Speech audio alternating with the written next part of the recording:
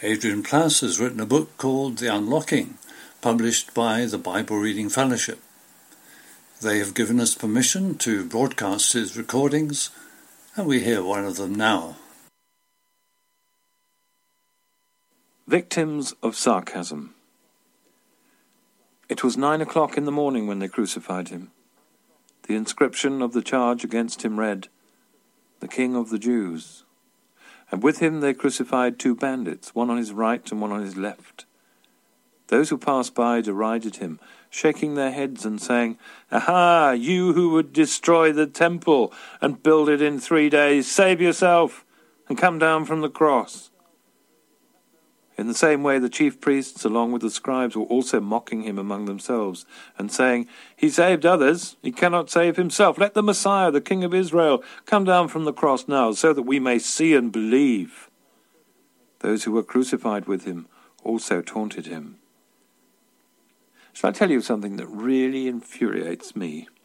When my wife and I are in the car, I don't drive myself, we occasionally encounter a type of driver who will react to any small mistake that might be made with a slow, heavy, pityingly censorious shake of the head. It's just too wearisomely awful, the perpetrator of this ghastly sighing movement seems to be saying, that we mature, capable human beings have got to put up with lesser creatures like you, who certainly should not be allowed on the road and have probably made as much mess of every other department of your life as you have of being in charge of a car. I've always wanted to drag one of these head shakers out of his car, throw him onto the tarmac, kneel on his chest, and force him to tell me at least 3 areas in which he is totally incompetent, so that I can shake my head censoriously at him. You don't think I'm overreacting, do you?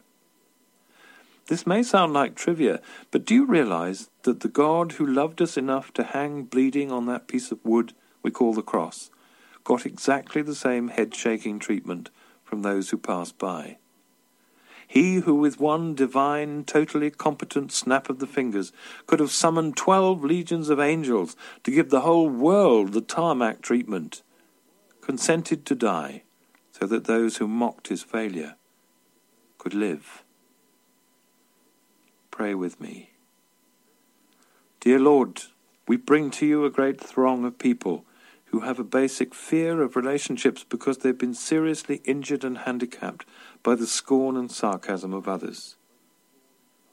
Place your hand on those injuries now, Father. I know you don't often change people suddenly into something they are not, but perhaps the healing will begin for them here. Whisper softly to them the wonderful truth that Jesus knows how they feel because he had to put up with it as well. Dear Jesus, thank you. Amen.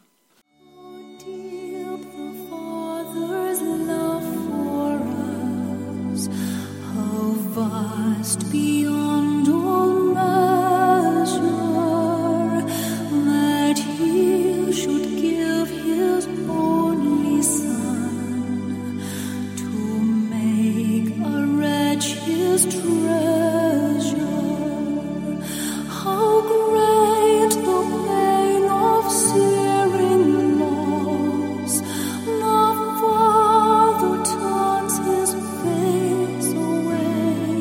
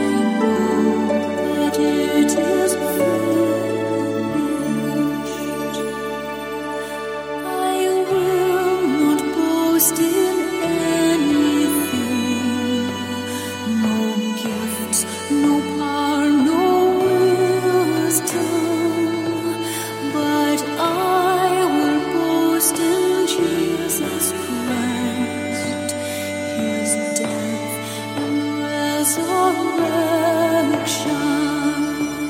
Why should I gain from his reward?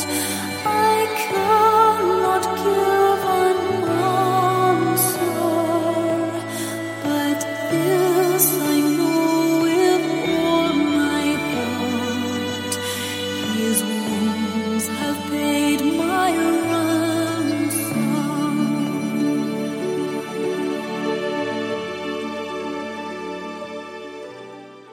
Ernie Ray hosts a religious podcast called Beyond Belief. Today we hear him discussing how young people of different faiths have adopted a more committed lifestyle than their parents. In a society that's becoming increasingly secular, a significant number of young people are embracing a full-fat faith. During the pandemic, a UK poll conducted by YouGov showed that those in Generation Z, that's those who are now under the age of about 25, are more likely to believe in God than their millennial peers. A new study of British Catholics has found that younger believers show a greater degree of religious commitment than their elders. While those who tick the no religion box are undoubtedly increasing, it appears that those who still identify with the faith are more likely to have a strengthened commitment to it. What's the pull for young people in 2022? And why follow a more traditional, rule-laden, perhaps even conservative path in a Western society which is generally becoming more liberal? Joining me to discuss the young and faithful are four people from different religious traditions, and I'd like you to introduce yourselves. And we'll start with you, Stephen. I'm Stephen Bullivant. I'm a professor of sociology and theology at St Mary's University in London. Jasveer. I am Jasveer Kaur Rababan. I recently received an MBE. I serve as the CEO of Raj Academy, where I am a Sikh music educator and emotional well-being expert. And Bhavya. Hi there, I am Bhavya Shah, and I am serving as the National President for the National Hindu Students Forum UK, which caters for 4,000 Hindu students across the UK. And Sadiq. Hello, I'm Sadiq Hamid. I'm an academic and writer on Islam in Britain. I'd like all of you to tell me how you came to your personal faith positions. Now, Stephen, you're a Catholic convert. You weren't born a Catholic. No, I wasn't. So I wasn't sort of brought up as anything religiously. I wasn't baptised.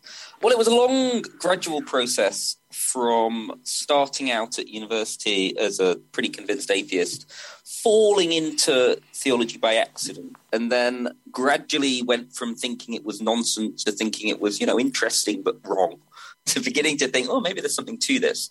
And so then that became a bachelor's, it became a master's, that ended up being a doctorate. And at the same time, I was drinking with Catholics, essentially. So there's this kind of socialization process.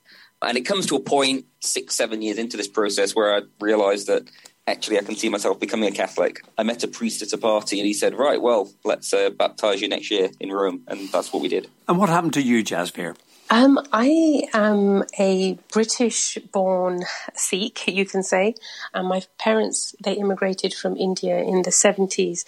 So I had this hybrid connection with culture, the country I was living in, and with my faith. I don't come from a predominantly religious background. It was more so in my teen years I took an active step to actually take Amrit, which means to commit to my faith, and I actually started to wear a turban, which is not very common as a woman, and that was me really stepping into that commitment and dedication as to what my practice of faith looks like for me. I then went to study a bachelor's in Sikh music, and my master's is actually in Sikh music therapy. And Bhavya? For me, I was born into a Hindu Jain family, in fact, so a different part of Hindu Dharma. So, I was brought up with the Jain culture at home, my parents, my grandparents as well.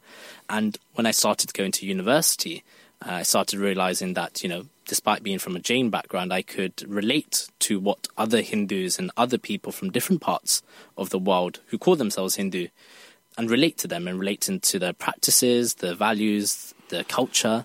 And hence, whilst at university, got involved with the Hindu society, and since then just been on this journey to explore what is the Hindu identity. Now, the three of you all deepened your faith in young adulthood. Do you meet many people like you? Do you think this is a common trend? Are younger people of faith more committed, Jasvir? I think that's an interesting question, because how can we measure commitment? There's the obvious factors which we can see on somebody's exterior if there's particular articles of faith. And to that I can say yes, that I see more and more young Sikh people adopting the faith, wearing the turbans, wearing the 5Ks and trying to live that lifestyle. For me, my commitment of faith comes into the practice, which is the action, and a huge component of Sikh practices is seva, which is selfless service. And more young people within the community that I engage with in England are getting involved in those sorts of initiatives, which then create that domino effect for social good, because they feel like they're contributing to their society. And they may not be practicing in an orthodox manner, but they are still committed to the practice. So I think that the measure is interesting to see, how do we define who is committed. Now, Sadiq, forgive me, but you and I do not belong to Generation Z. But you've been studying young people in Islamic faith for a long time.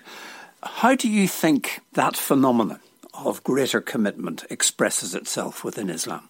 So those people who want to practice their faith, they are doing it in a variety of ways, from the more traditional, if you like, ritualistic approaches that you'd expect in terms of praying 5 times a day or trying to pray 5 times a day, learning and trying to understand the Quran, observing the fasts and so on. So that's taking place.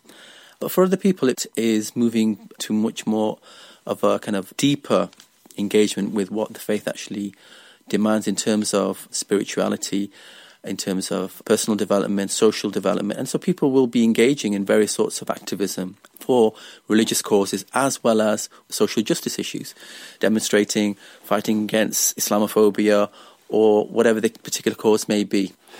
Stephen, the Catholicism that I was aware of when I was growing up, there were certain features of it. People said the rosary fairly regularly. There was regular confession. Weekly Mass was certainly on. Is that still the same today? Are young people coming back to those traditional things that were part of Catholicism 2 generations ago? Yes, the ones who are left are. And I think that's the important thing here, is that we've had kind of a good 2 generations of decline, if not 3 generations. What you mentioned there is this kind of distinctive Catholic subculture. Young people brought up now, even if they're baptised and, maybe go to Catholic schools, aren't being brought up in this kind of rich Catholic world of probably their grandparents would have been. But a significant proportion of people raised Catholic no longer even tick a religious box on a survey, so they identify as no religion. But of those who still do tick the box, they are keen to have a fuller experience of Catholicism. If you're going to Mass in your 20s, 30s, then you have to be there for a reason. You have to have been the weird religious one in your, probably in your Catholic school, but also in your family, in your, wider peer groups. And so you have to own it. And therefore we see this secondary effect of the other young people who they meet tend to be in the same boat too. And then you see this kind of mutually reinforcing normalization, really. Jasvir, I tell you what occurs to me listening to all this, that traditionally we said, yes, young people rebel against their parents. And actually that's what's happening here, because in a sense, you rebelled against your parents by adopting the turban, by becoming part of the Khalsa. It's a sense it's the same pattern revealing itself, only it's a different type of rebellion. That is very true. Yes, I did rebel, and it was an interesting rebellion because most people rebel towards other things, and I had to almost convince the people around me, and in some cases fight for the right to practice my faith the way that felt natural to me. Most commonly because women in the community used to wear turbans, and it was a sign of being a warrior. When they went out to battle, it was men and women alongside each other on horseback. And as time has evolved, a lot of the practices changed as well for the Sikh faith. So now most commonly in England and in the West, you wouldn't see women wear turbans so much. But I have noticed in recent years that more and more women are reaching towards that. And yes, I think there is a layer of rebellion in that as we fight for many things, the right to practice our faith, the right for gender equality as well. Because, Jasper, yours was quite a rebellion, because as I understand it, in your teenage years, you cut your hair, which Sikhs are not supposed to do. I think you also began to drink. That is correct. I smile and laugh at the moment because as a child, those things were really frightful. If my parents had found out, the consequences would have been dire because my parents were quite traditional in how they lived in Western society. So, yes, I went to the other side of things to almost validate to myself what was important to me and what was not. And it was through having those experiences that it re-emphasized the importance of my own spiritual and religious practice and beliefs. And that was why at the age of 18, I was very sure about the decision of looking different and knowing that I would be treated differently. It was a very difficult decision at that time, and I'm sure that that's something that young people who are exploring faith are also encountering when you're trying to adopt practices which don't fit the status quo, whether that's practicing being celibate, whether it's staying away from alcohol, whether it's keeping your hair uncut. These are not things that fit our social norms. So I think for anybody to step into what they want, you have to fight for it. You have to be a bit of a rebel. Bhavya, Hinduism is, in a sense, different. It's very diverse. You've already hinted at that. There are lots of strands of Hinduism. And I wonder, is part of what you represent in universities, it's that coming together that Stephen has already talked about. It's a sense of community, a peer group, as a minority within a larger majority society that's important. Yeah, definitely. And I think that importance of realizing that we have different ways of showing our faith and adopting these values, but really that coming together is important. But coming together for what purpose, I think, is important. And I think Jasveer actually highlighted one of the key principles of seva, selfless service. These values are universal values. They're going to make British society better. And so really that's what we try to achieve when we bring across different Hindus. How can we see these universal values in action and look back into our history and our culture, learn from that and apply it to modern day? But is it also about a spiritual search? Most definitely. I think that's very key in our traditions and our culture is understanding who am I and having that connection, whether you believe in a higher supreme being or not, but having that connection with yourself. And realizing that, especially in our culture in Hindu Dharma, that we believe everyone is divine. There is divinity within me. So to unlock that divinity within me, I need to search inside. And that's where that spiritual practice comes from. Kenneth Stephen has written a series of essays about islands in the Hebrides. Today he talks about Barra. You can hear the full programme on BBC Sounds. Besides this isle of Vatersay towards the north, be 2 mile of sea, lies an isle called Barra, 7 mile lang from the southwest to the northeast, 4 miles braid from the southeast to the northwest, and fertile and fruitful isle for corn, and abundant of fishing of keeling, ling, and other white fishes, with an parish kirk called Kilbarry. So wrote Donald Munro, who travelled through many of the Western Isles in 1549 of his encounter with Barra. I've long thought of Barra as a piece of Ireland that floated off the map. It lies close to the end of the spine of islands that make up the Outer Hebrides. Imagine them creating a kind of kite shape on the map. The larger islands that compose the kite's head are all at the top. Then there is the tail that drags south, made up of smaller and smaller island fragments. That's where Barra lies, close to the tail's end, yet a good deal bigger nonetheless than the last broken fragments that finish the bottom of that tail. It takes 5 hours to reach Barra from the west coast port of Oban, and often enough those can be fairly dreadful hours in rough seas. Once you've got there, you can't help feeling that here is a different country, a different culture, a different language, a different way of living. Settlers were here early enough to create hill forts and to leave ample evidence of their prehistoric tools and crafts. But it's the Celtic Christian story of Barra I find most alluring.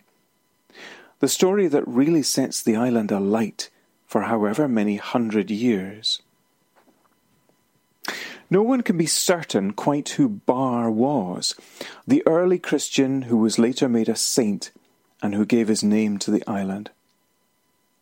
What seems likely is that he was a Scot, and originally from the top right-hand corner of the country, from Sutherland. This is the lovely bit of hagiography that's been swirled around the early life of Bar. His father was of noble birth, and his mother not. What mattered was that the child had been conceived out of wedlock. The local chieftain was enraged and ordered that both parents be burned at the stake. But before the fire was kindled, the unborn child spoke from the mother's womb, warning of the awfulness of the deed that was about to be done. The child Bar was duly born and became a monk. It may be that he was one of Columba's own disciples. Somehow or other he came to Barra. Whatever happened in his real childhood and growing up, I can't help wondering if Bar wasn't one of the Papar monks. They found a kind of martyrdom by forsaking everything else and going out to remote island landfalls to better hear the voice of God. There are Papar sites dotted all over the Inner and Outer Hebrides. They were simple enough, stories in bare stone. There'd be the remains of a tiny chapel and a cell and a cross-marked slab. The hermits seemed to have needed almost nothing to survive. The only thing that was a necessity was fresh water, and always that's close to a Papar site. Just a mile from where Bar chose to build his monastic cell was Tobervara, Bar's well. As so often, would that we could travel down the years to know the story in its fullness. All we can do is to take the fragments and piece them into what we sense is the best order. What's clear is that Bar, whoever precisely he was, and whatever for sure he did, was revered in the centuries that followed. The place where he first settled, at what today is Yoligari, is made up of several chapels. The main one almost certainly built on the remains of one going back to the 600s. So it may well be that this place was important in its day as a monastery. I think it's of real significance to hear the words of a native of Barra concerning the honouring of St. Bar on the island. And these words are from the great storyteller, the Coddy, whose life spanned the second half of the 19th century and the first half of the 20th.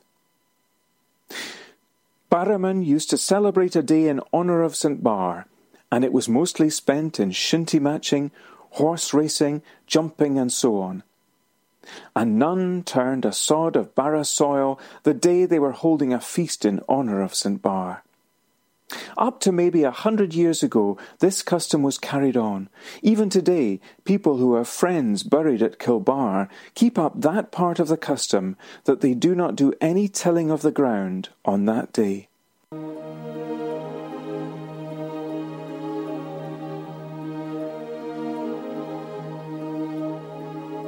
Softly and tenderly, Jesus is calling for you and for me.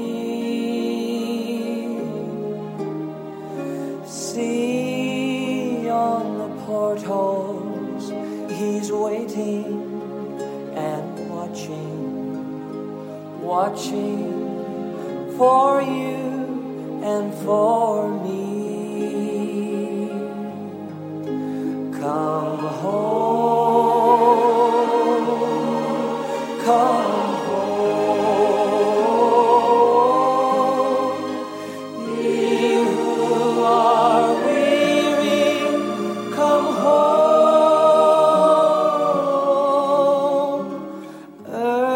Earnestly, tender calling, calling all sinners, come home.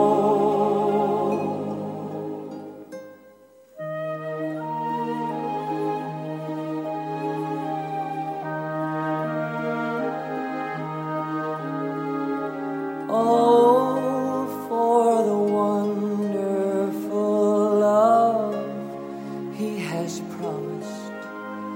promised for you and for me. Though we have sinned, He has mercy and pardon, pardon for you and for me. Come home, come home. Ye who are weary, come home.